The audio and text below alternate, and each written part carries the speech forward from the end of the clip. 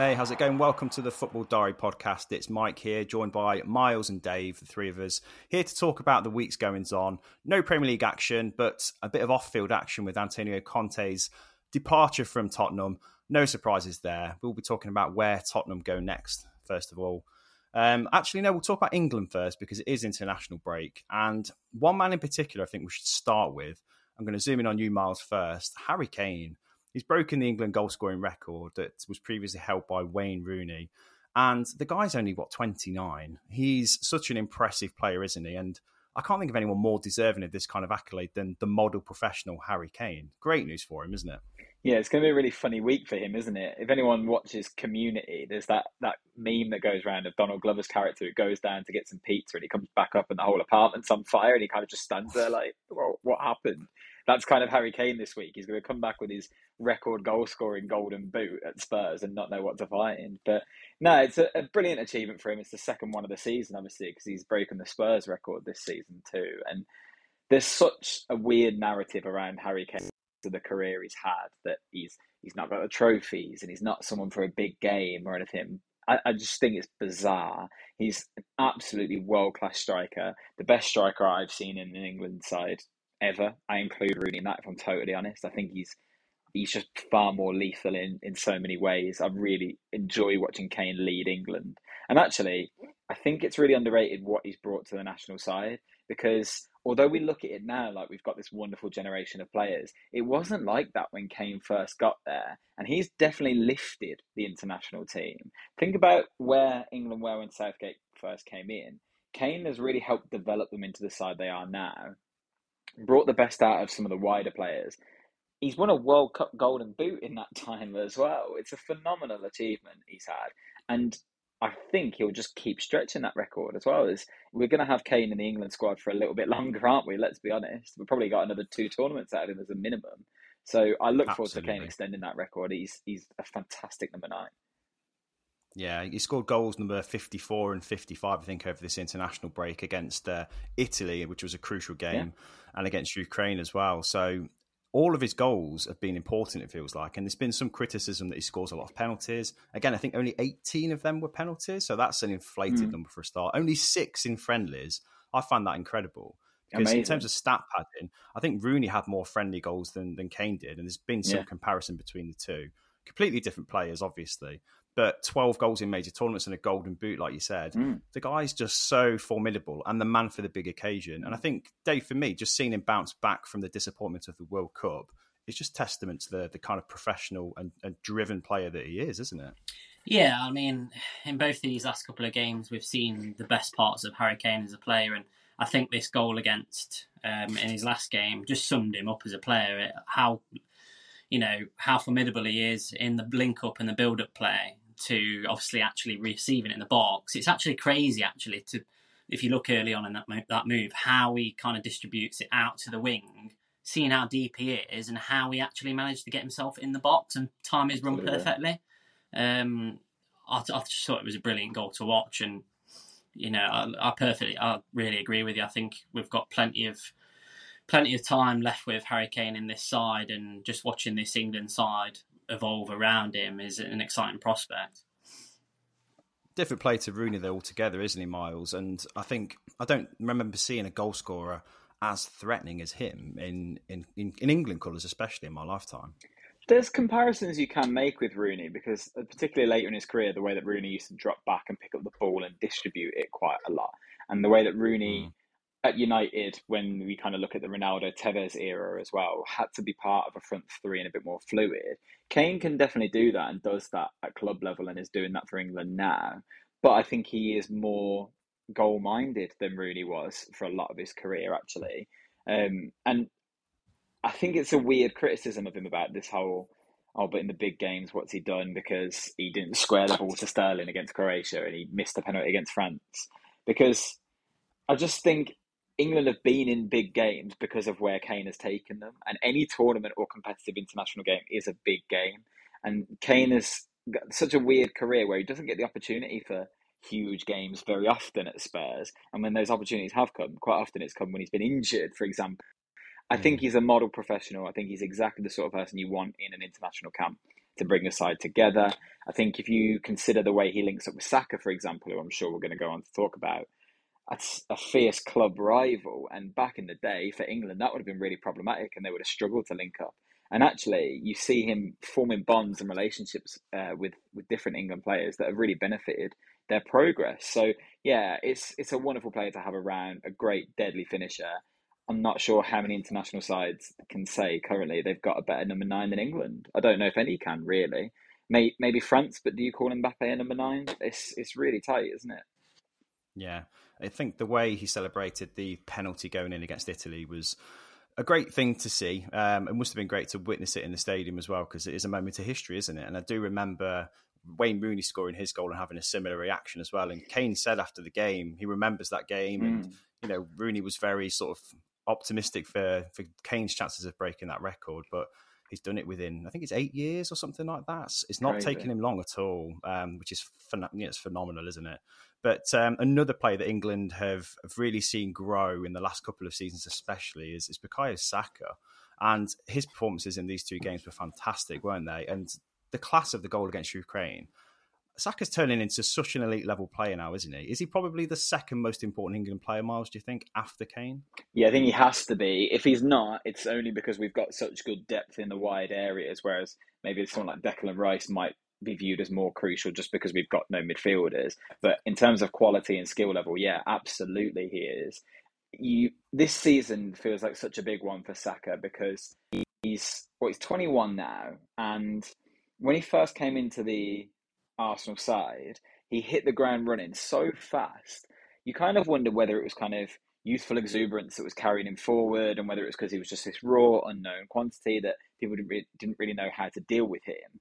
Whereas now, the longevity of that skill is there to see. And he's the most crucial player in that Arsenal team and one for England now. It's not a run of form anymore. This is what that player is capable of. And Arsenal fans will have known that for a really long time. And it's quite nice for the national side to get to experience that as well. How many times in our time watching England have we seen players just really not hit the same level for their international team? Saka seems like it's a smooth transition for him, despite the fact that it's a completely different system, a really different playing squad. He just fits in effortlessly. And part of that is because he's such a versatile player anyway. We've seen that Saka play probably 6 positions for Arsenal and England across his career already. And because of that, he just seems to know how to deal with every single scenario possible. And it was really nice at in the Ukraine game in particular, having 2 players out wide who were really competent at cutting inside with such good fullbacks going forward as well. It just added that extra layer of threat for England, where Ukraine just didn't know where to defend. They didn't know if they're going to have to deal with Saka and Maddison cutting in, or the fullbacks overlapping, or Kane dropping deep and creating something down the middle. Saka's got to be England's first choice winger now. And it's in an area that they're really stacked with talent. That's an amazing thing for him to have achieved already. Yeah, you were saying how his position was really complementary to the way England played against Ukraine, found loads of space, took his chance, and he scored a few goals like that where he's cut inside, curled it in on his left foot. And it just seems to be a real strength of his and England's to have that. But James Maddison, Dave, was trialled as well. It's his full debut, believe it or not, for England, 3 years after his first cap, which seems insane, doesn't it? But he's had his chance and he took it really well against Ukraine, didn't he? How did you rate his performance? I think there was times and periods in the game where he was a little bit quiet. I don't think it was all his fault. I think there was moments where he was getting the ball more in certain areas. I think he played quite a solid game in terms of retaining possession, not trying to overexert himself and be too clever about things when he did get the ball. I thought it was a fairly promising debut, if I'm honest, which, you know, it sounds ridiculous to say at 26 years of age and how long we've been speaking about him finally getting this opportunity. And I think he did really well. I think it's quite an interesting one, really, isn't it? I know there's definitely going to be a debate between him and Grealish, I think, more so now after this appearance. And the thing is, they're quite different players.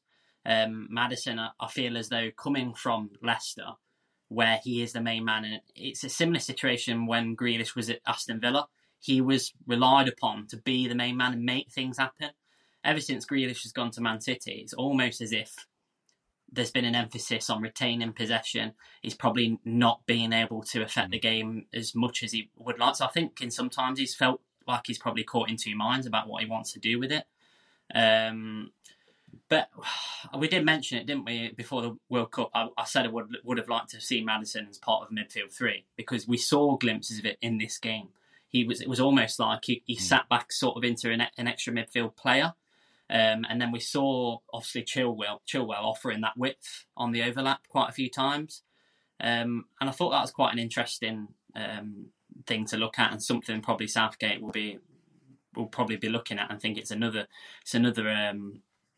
sort of aspect to explore, really, what he can offer. So I think it was a really promising debut for me, and it'd be interesting to see where he goes from here, really. I don't know what England's next game is. It against North Macedonia, is it? Not sure, to be honest. But that's what I mean. He's going to feature. It's the perfect time to obviously be giving these things a try and experimenting. No disrespect to the teams that we're playing, but we've probably arguably had our two most difficult games in the beginning of the qualifying campaign. So we'll see what happens. Well, I think you're right. The link up with Chilwell showed how good a relationship they've had from their time together at Leicester, and they're good friends off the pitch as well, aren't they? And I think Southgate's got a good habit of doing that, hasn't he? Just finding chemistry within the team that just seems to work. And yeah, I think the way he received the ball, he had his back to goal quite a lot, didn't he? Maddison, he did come in quite deep quite often as an extra midfielder. He turned and played some lovely passes through. Can you see him being in future squads, Myles, do you think now? Because again, on the left side of midfield, there's a lot of talent there for England. Yeah, he did play very well, but I don't think it's enough for me to think England need James Maddison, if I'm totally honest. As good as Maddison is, it's absolutely no criticism of him to be considered below Rashford in the pecking order, Grealish, Foden, Sterling. There's a lot of players to come back in. Foden obviously had appendicitis and missed this one. Sterling was out. Rashford was out. Maddison does offer something different. Is it different enough to justify his place in the squad when we've got so much depth in those wider areas or in that number 10 position? Southgate prefers Mount, for example, to Maddison. I really like James Maddison. I think he's just unfortunate that he's in the generation that he's in. I don't think we'll see a great deal of him in an England shirt. It just seems like it's one of those stories. So well done for taking your chance when you could. I thought he did play quite well. You could see he wanted to kind of put his name in lights every now and again, though. There was a couple of shots there where I thought, okay, a player that's a bit wiser, a bit more a part of Southgate's system probably knows the correct decision to make there. But no, he played really well. It works with him cutting inside, but that's not something that Foden or Grealish couldn't have offered. And really the only reason he was able to do that was because Chilwell was behind him. If it's Shaw behind him, Shaw probably isn't getting forward as much as Chilwell, and therefore Maddison needs to be the one that stays out wide to kind of provide that width. So, yeah, I think Southgate prefers Shaw to Chilwell, and I think nothing's changed in terms of him preferring Grealish, Foden or Sterling to Maddison in this much. But it was a good game. I don't want to sound too down on him, but I don't think we'll see a great deal of James Maddison in England shirt. I guess it depends on his next career move as well, because as Dave said, Jack Grealish's big move to Man City kind of opened the door for him at international level. Yeah. Maybe Maddison moving to someone like Newcastle seems like the favourite. Yeah. If they have a good season with him next season, who knows? But a prospect that I think is very much established now, which is weird to say for a lad who's 19 years old still, is Jude Bellingham. Dave, just a word on Bellingham, really, because, I mean, we've not had a midfielder for England like this for years, have we? It reminds me a bit of the Sven era golden age of Lampard, Gerrard and Scholes, and that kind of forward-thinking, driving midfielder. Seriously, there's been no midfielder as, I don't know, attack-minded as him, as composed, as mature. He's brilliant, isn't he? Oh, outstanding.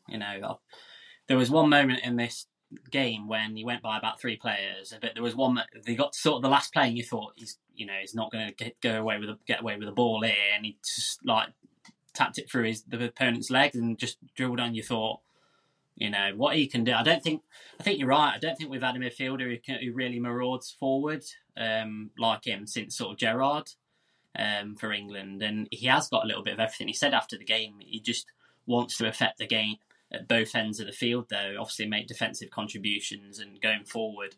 And obviously he was mentioning at Dortmund that he feels as though he has a bit more of involvement in the build-up at Dortmund. So we probably don't see him probably in the attacking phases as often there. So I think the thing that stands out for me is just how mature he seems as well. He seems like a leader already in this team, which is so important to have, especially in that midfield area. And he's only going to get better, and that's something it just sounds crazy, doesn't it, to think at his age as well how good he is already and how good he could become. One thing I want to talk about though after the game, how cringy the fawning over him from Gerrard and that was Joe so Cole. awkward. It was just it was too much. It was way too much. They were talking about him like he'd been and done everything, won a World Cup for England, won the Euros for England, and really they're just trying to tap him up and get him to Liverpool or Chelsea, pretty much. 100%. It was Agent Gerrard, wasn't it, really, on the case? But I don't know where Bellingham will go next if he does leave Dortmund. But for England, at least, Myles, he looks a fixture, doesn't he, from now on? And you were talking about the balance with Declan Rice as well. What is England's midfield going to look like now if Bellingham is now the main man, pretty much? What three does he play? I don't know about the third, but it's got to be those two consistently. Keeping those two fit when it comes to tournaments is so important because that's a world-class midfield. And the biggest difference between you mentioned about like the Sven generation and the way that the players could come forward, this midfield's so complementary of each other. The way that Rice and Bellingham suit playing alongside each other is just so amazing. I love watching it. Bellingham's a really funny one with me because it seems like such a lazy comparison to make because of the connection they have, but the way he moves on the ball really reminds me of what Sancho was like when he first came through, of that like youthful confidence, but an intelligence that almost makes it look like everyone else is moving in slow motion and he's just able to figure out a path through. It's almost as if he hits pause, goes, right, this is where I'm going to move now, and he knows exactly where the space is going to open up. It's so intelligent. Yeah. But he's more physical than Sancho ever was, and that's why it suits him being in the middle, because he's a very attacking centre midfielder, but also really defensively competent, which is a brilliant skill set to have at 19. As awkward as it was hearing him and Gerrard just go, oh, I love you, oh, I love you too. Gerrard's right. The level that he's at already is beyond anything we've seen of any sort of teenage midfielder for England ever, that I can think of at least. Maybe before my generation, fine. But as good as Gerrard, Lampard, Scholes were in the peak of their career, a 19-year-old lad already being that wise on the pitch and that confident is such a great thing. And I hope that a big move to England doesn't ruin that. At Dortmund, the spotlight is on him to a degree, but the English press kind of are far enough away from him that he can just do his thing and keep developing his game. Look at Sancho, an easy comparison to make, was just so excellent at Dortmund. Pressure hits when you're at United, though, and every single week the British press are watching you. And it's hard to handle sometimes. I hope we don't kill off Bellingham's enthusiasm and confidence by the time he comes to Man City or Liverpool. You don't want to see him do a bit like Grealish has, like Dave was saying about Grealish, kind of settling to be a systemic player rather than the free-flowing player. That could happen to Bellingham too. I just really want to see him keep growing into the player he currently is. He's the biggest talent since Rooney for me.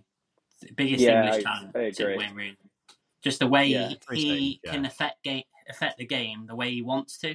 He can do what he wants, with the ball. He's just got that confidence that it's just so rare to find. And I feel like, Mike, what you were saying about Saka earlier, I feel like that's what's changing with Saka. But I say a year ago, obviously he missed the penalty, obviously at the Euros. It almost looked like a kind of rabbit in the headlights then. But now his mentality just seems to be changing, where he can just go and he knows he's good enough to go and win a game.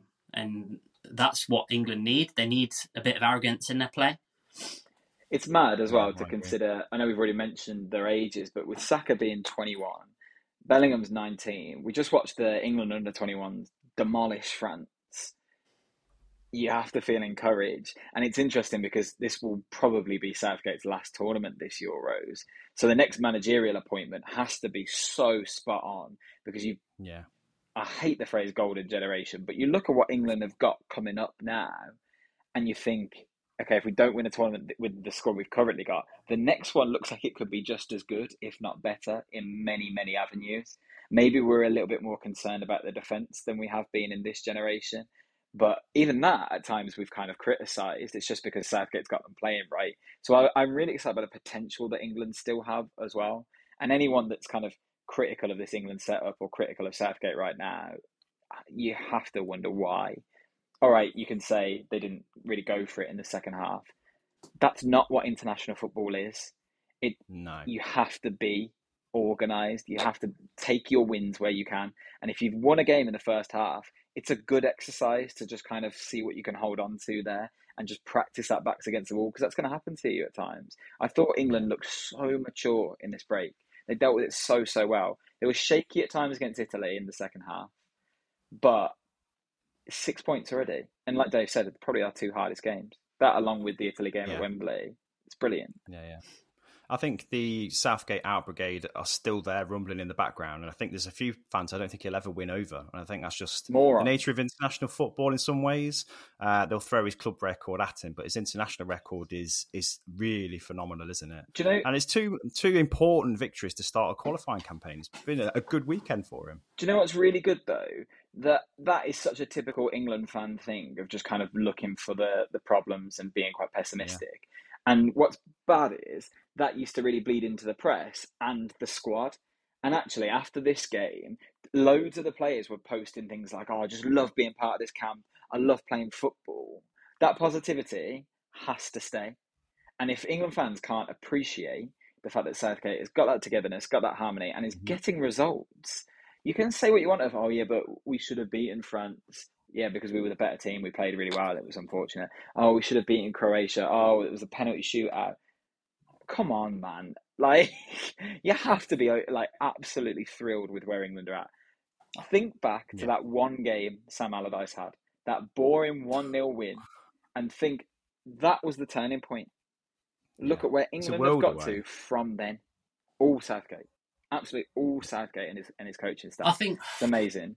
I'm not Southgate out, but I agree with what you said a few months ago, Myles, before, obviously, when we had that little topsy-turvy run in the Nations League and everyone was kind of getting on Southgate's back a little bit. And I do believe, who would they get in if he did go? That's the thing. There's nobody kind of really queuing up. I don't believe that would say, I really want the England job. I think they would actually struggle to replace him. But I do think this will be his last tournament. Yeah, it will, I think it will be. I think he'll probably get to the stage where he thinks, I've probably done all I can, but this is something else. This is a job for somebody else now to build upon and take that step further. And, fair play to him. He's done a very good job. He really deserves a trophy, doesn't he? I really hope they get it for him. It'd be amazing, wouldn't it? Yeah, absolutely. And, I think starting a qualifying campaign as impressively as this it's one of the things that we take for granted now under Southgate. He does it so well. And I think anyone that's Southgate out is deluded, because, like you say, the next step after him is quite scary, because I can't see any English coaches at their peak at the minute. Graham Potter's probably the closest, and he's having a rough time at Chelsea at the minute. He's not quite there yet. Will Stills. We'll see. Yeah, maybe. Yeah. But yeah, that's international football's been kind to England, I think, this week, and Southgate will be here for a little while longer, thankfully. One manager that won't be, however, is Antonio Conte. Himself and Tottenham have finally parted ways. Not been the most harmonious relationship, but then Tottenham haven't had an harmonious relationship with the manager for a few years now, have they? It's been a while since his epic rant post-game after the Southampton draw. He took aim at everybody, didn't he? Left, right and centre. We've already spoken in depth about the Conte effect at Tottenham. But Myles, my question for you is, where do Tottenham go now this season? I mean, who do they get in? Anyone? Stellini looks like he's going to be there for the rest of the campaign. But then after that, what kind of manager are they looking to fit their profile? Because it's a bit of a basket case at the minute, isn't it? Does anything prove Conte right more than the fact that Tottenham have waited until now to remove him? Almost, 9 days of the last game, right towards the end of an international break, when they've had all this time to kind of get a contingency in. Now he's gone. Like that's the most Spursy thing you could possibly do, and just shows that Conte was completely right, that the people making the decisions are a bit incompetent. It's a bizarre one for Spurs, because there are certain clubs that you kind of wonder, what's the point with?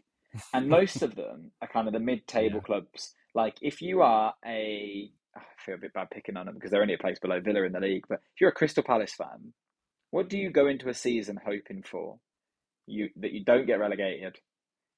You might have a decent cup run, but you're never going to win one. So your kind of ambition is to just finish 12th and just exist. And Spurs seem to be that at a higher level, where their aim is to finish in the Champions League, but they never. I know they got to a final under Pochettino, but let's be realistic. They were never going to win that tournament, and they were quite fortuitous to get that far. And now, like last season, it was like, we must rush, we must get to the Champions League, we must get to the Champions League. Then they flop in the Champions League, and then we have this conversation again of, well, let's hope they get top 4 this season. For what? What's the point in Spurs right now? And Conte, Mourinho, big enough managers to help this Spurs build. And it just feels like they don't really know what they're trying to build to. So their next managerial appointment, I have no clue what it will be. Because let's not forget, it's not that long ago that they approached, I think, 9 managers. If you remember when they got Nuno in, they kind of flirted with the idea of Nuno and then changed their mind. They asked Conte and he said no. They asked Gattuso at one point, completely randomly. As well. That nearly happened. That didn't happen. Fonseca was mentioned. That didn't happen. They just looked at everyone because they just had no clue what they're going to do. And here we are again. They've removed another manager and they've got a temporary person in charge, which suggests they still don't know what they're going to do. They might go for this romantic thing of going back to Pochettino. Will that work? The squad that Pochettino built there are gone. The only ones left really are Kane and Son. Like the defence has completely changed. Dele Alli's not there anymore. That would probably fail. Let's be honest. They could bring in Nagelsmann. Yeah, a great, promising young coach. Spurs aren't going to give him what he needs. Spurs aren't going to encourage the next step, group, isn't it? Yeah, but I think that's the thing they need. That they've got these. You said it really well in a previous pod where it's about the coach more than the club. So it's Antonio Conte Spurs, Jose Mourinho Spurs, and it shouldn't be. And I think if they did go for someone like Nagelsmann, who we'll touch on in a moment, he would be someone you'd have to invest in the kind of sort of same frame as Graham Potter in some ways. He'd be like a coach who would take you on a journey, an evolution that he's also going through himself because he's quite young, quite unproven.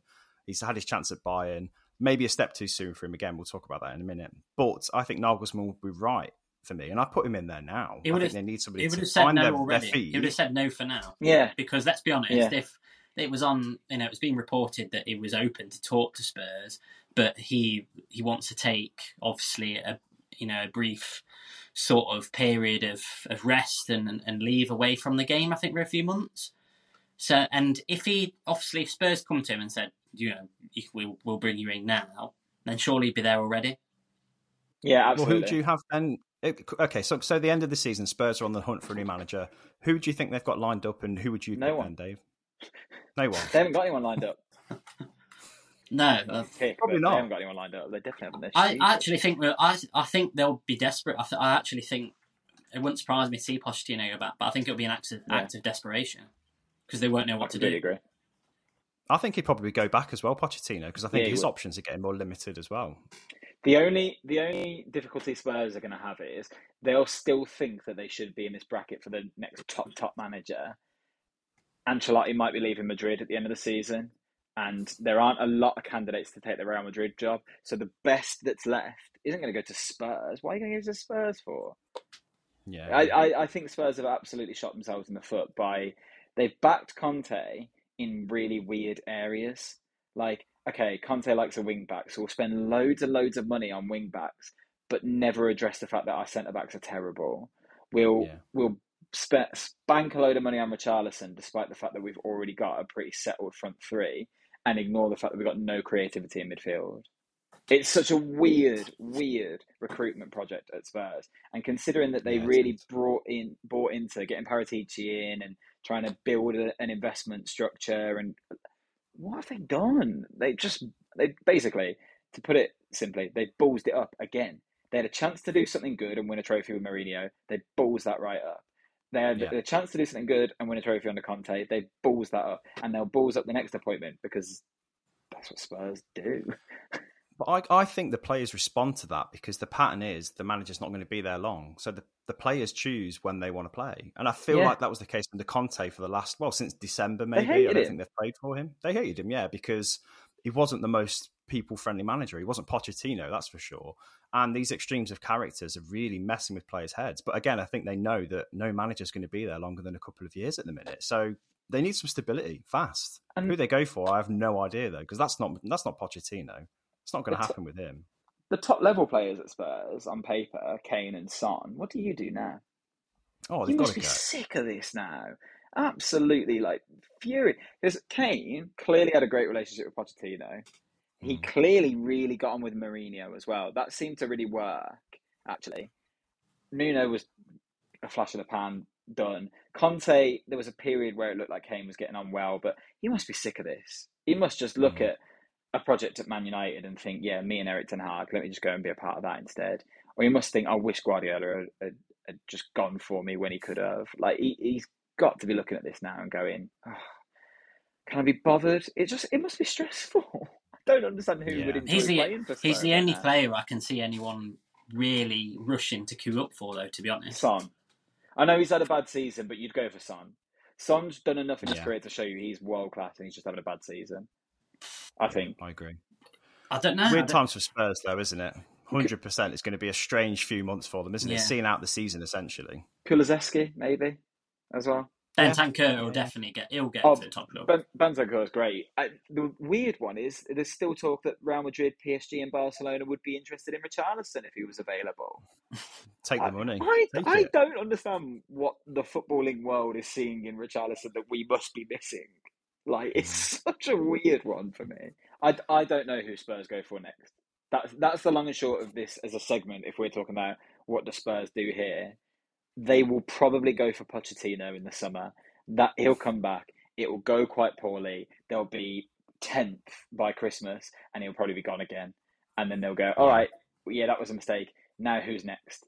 And they'll push to get Thomas Frank in, and that will fail. And we'll just go in this endless cycle of nothingness with Spurs until they develop a proper backroom staff with strategy and football know-how rather than business know-how. Stop getting in the NFL and spending all your money on the stadium and improve what you've currently got so that there are potentials for investment later on down the line. So it's just a shambles there, and it kind of serves them right. It's kind of funny. Yeah, it does. Well, moving on from one team that just can't run themselves at all, the most poorly run team in probably the elite clubs in Europe, if you can class them as that, to another team that is actually ruthlessly cold, which is Bayern Munich. They dealt with Julian Nagelsmann showing even a sign of weakness by dropping to second place in the Bundesliga by swiftly swinging the axe while he was on holiday. I think he found out through social media, which is just brutal, isn't it? I mean, Nagelsmann is a young coach still, and I think that was probably part of the problem from what I've heard, is that a lot of the players were a similar age to him. He was more like a big brother than a father figure to the team. But tactically, also he had a real reputation for rotating teams to suit the tactical occasion. At Bayern, you can't really do that because they're superstars. He ruffled a lot of feathers. And they've acted swiftly, haven't they? They noticed a slight downturn. They dropped to second in the league to Dortmund, as I say. They're playing them in the coming fortnight, aren't they, I believe? So, big move from Bayern Munich. And Thomas Tuchel's been announced in the same statement as they axed Nagelsmann. Ruthless, Myles. It is very ruthless, particularly for a manager that they clearly had their eye on for a really long time in Nagelsmann. It was always a given that he was going to end up at Bayern at some point. And look at their Champions League run. They just knocked out PSG. They were really successful for there. And that's the level that Bayern really want to compete at. They have kind of been indifferent at times in the Bundesliga this season, to be fair. Okay, they've only just slipped to second, but that's because Union Berlin and Dortmund have also dropped points pretty freely this season. They probably would expect to be a lot further ahead in the league than they have had the opportunity to be. But it still feels like the only reason they've done this is because Tuchel was on the market and it looked like a couple of other clubs might sniff around him sooner. They didn't want to miss their opportunity. It's a funny one because obviously Lewandowski go in the summer and they didn't really replace him with an out-and-out number 9. And then at times it's kind of looked like they've missed a bit of a focal point in attack. They brought in João Cancelo in January, and then he hasn't really had the impact that you want him to. He's looked really good when they've played, and then he misses a load of games. So Bayern kind of seem like they're in a weird transition this season anyway, because moving past Lewandowski, Muller's getting older. They're having to reconsider what their defence looks like with De Ligt coming in and things like that. It's going to take a while for Bayern to really be Bayern in the way that they always have been, but they're still doing great, so it should be fine. But I don't know. It is ruthless, and he definitely made players better there, and he won't. Yeah. I wouldn't be surprised if he ends up back there one day. I'll be totally honest. I think he won't struggle to find the next job. It feels a bit like Tuchel when he left Dortmund. He walked straight into the PSG job, and I feel like Nagelsmann is still considered in that kind of high esteem. So I don't think he'll struggle. Probably not Tottenham, though. I think he'd suit Tottenham, but I think his stock's a bit higher than theirs at the minute. I can't see him in England yet. Really? No, I don't think he will. I just don't know why he would want it, to. I think so. I think that there's a lot of other leagues in Europe where he would be able to kind of develop more, be given more of a time to kind of progress, because he is still young. I mean, how many members of this podcast are older than Julian Nagelsmann? I don't know. I know I'm not, but maybe. I don't know. I feel like if he went to England right now, I don't think that the way that the British game works and the way the British press works is going to be very complimentary to him. I think actually he would be better suited, like Tuchel, to wait for the PSG job, because that'll be up in the summer, definitely. Yeah, that's true. I think Bayern have actually given themselves a good chance of success now, haven't they, in some ways, Dave? Tuchel going in at this stage of the season when they've got Man City on the horizon in a really crucial game. They're in the cup still, and obviously they're only a point behind Dortmund, I believe, in the Bundesliga. Surely they're going to turn that back around, and they're playing them next. So Tuchel really could make a clean sweep here, Dave, couldn't he? Done that before. Yeah, I think we spoke a few times about how he's had Man City's number on a few occasions as well. And you look at kind of how he sets his teams up and how he operates, it's probably the worst sort of possible opponent for Man City to have. And you look at the talent that team does already possess, it's probably the hardest game Man City could have in this competition. So it's going to be a really intriguing one, isn't it? I think to see what happens in that game, and it does feel a little bit like that, doesn't it? It did feel like they've been eyeing him up for a while, and obviously things haven't really improved massively with obviously Nagelsmann, and they've obviously pulled the trigger, and it's just crazy, isn't it? This game, how things change so quickly, and how the revolving door with managers now seems to be more chaotic than any other time. Yeah, definitely. To finish off the pod then, guys, I'll stay on you, Dave, just to talk about a couple of prospects that have made their name in the last few weeks, but especially in this international break. And the first one is Rasmus Hojland for Denmark, Dave, the Atalanta striker, who's only 20. But what have you made of him and his goal-scoring exploits over this last week? Yeah, I think before this weekend he's fairly unheard of. There's been a few things floating about on social media. There was a particular clip, I think earlier on the season, I think it was against Lazio, where he literally sprinted from the halfway line, literally burned past about 3 defenders. Like, they showed this ridiculous sort of turn of pace, and for his frame, it actually seems like almost a bit of a genetic freak, and how just like powerful he is as a player, and how quick he is for his frame. 6'1", he's ever so fast. He's quite agile for a big guy. He's scored 17 goals in his career in 36 games, so roughly 1 in 2. And it's quite interesting actually. Atalanta paid 17 million for him from Sturm Graz, which is when you invest in that sort of figure in a player. Yeah, they've always had an eye for talent, haven't they, Atalanta? I think they've obviously brought in a few players who actually kind of come to prominence in the game, and he's quite an interesting player. And apparently he's a Man United fan. Here we go. He had to get he came out in the media and said he's a big Man United fan, and he basically said, I can't deny it's my dream basically to play for Man United. But yeah, as a player, it's just actually quite interesting the way he does play. He's quite raw in some aspects. His finishing can definitely improve from what I've seen, but he gets himself in the right area. He's so aggressive in that 6-yard box and gets in the right areas to make to serve sort of chances for him. If you looked at his goals, he's obviously scored five goals over his first 2 international games, which is crazy. just how he attacks the ball in the box is, he's a real traditional. He looks like a real traditional sort of old school number 9 in the way he operates. And that's really interesting. There's been comparisons with Erling Haaland, hasn't there? Yeah, and it's really interesting for Denmark to have that player, isn't it? Because they've had these quality midfielders coming in and out of the side for the last few years, and obviously Kasper Schmeichel's been a really integral part of their team. But up front, despite having names, they've never really kind of been that world-class level. Like Yusuf Poulsen's been there a little while, Braithwaite's been there a little while, Kasper Dolberg.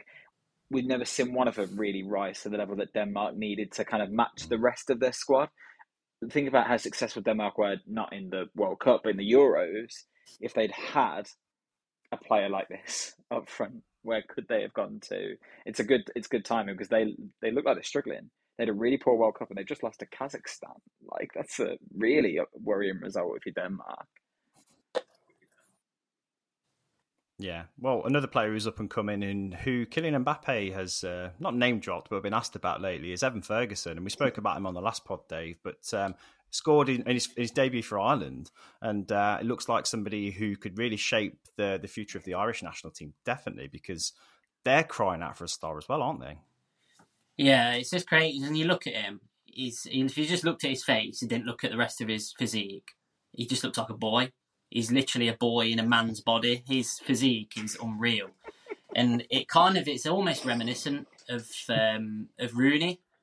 Well, obviously, when he burst onto the scene with England, he's just kind of almost like a freak of nature, the way he is and the way he plays. I've seen a lot of comparisons to like a young Alan Shearer, in that he's got a real level of technique and ability. He can manipulate the ball how he wants to. His finishing's really good. He's just so powerful as a player. It's actually really fascinating to see where he can go. I'm a bit sad that he's not English because he could have been Kane's.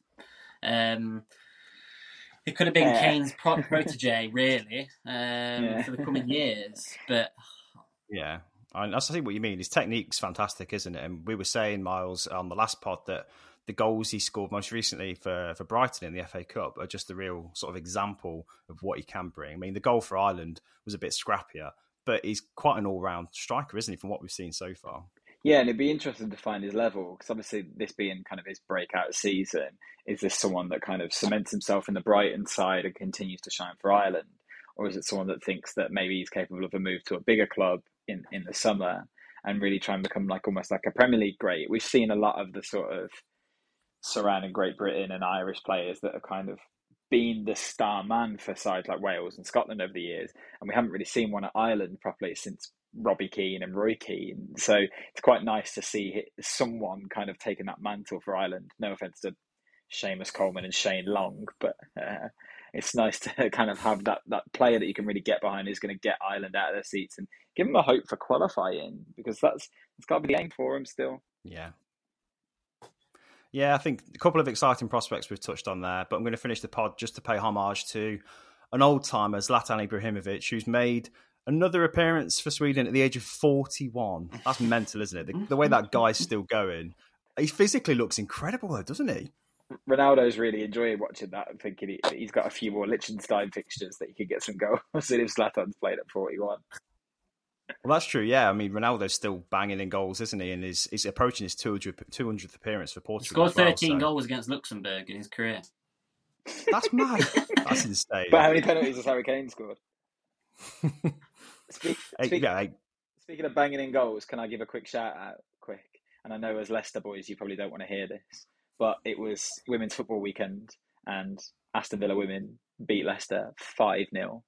And continue to just have an incredible season. They're fifth in the WSL now, which is just phenomenal. They're in the FA Cup semi-final. 2 key signings in the summer, and then really good investment in January just seem to have made Carla Ward's Villa unbeatable at times. They're so good to watch all of a sudden. They've got this brilliant forward line, Kenza Dali, Rachel Daly, Alicia Lehman, just look so threatening, and they just really want to attack, really intense.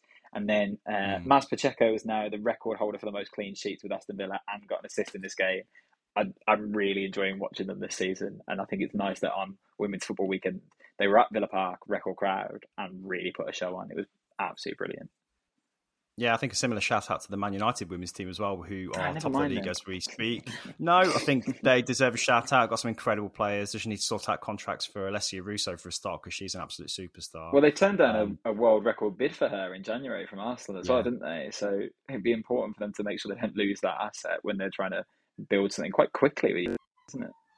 Yeah, it's been 5 years since they were first formed. So, yeah, really fast descent for them, but they need investment, and that's for the next ownership to discuss, whoever that might be, Dave.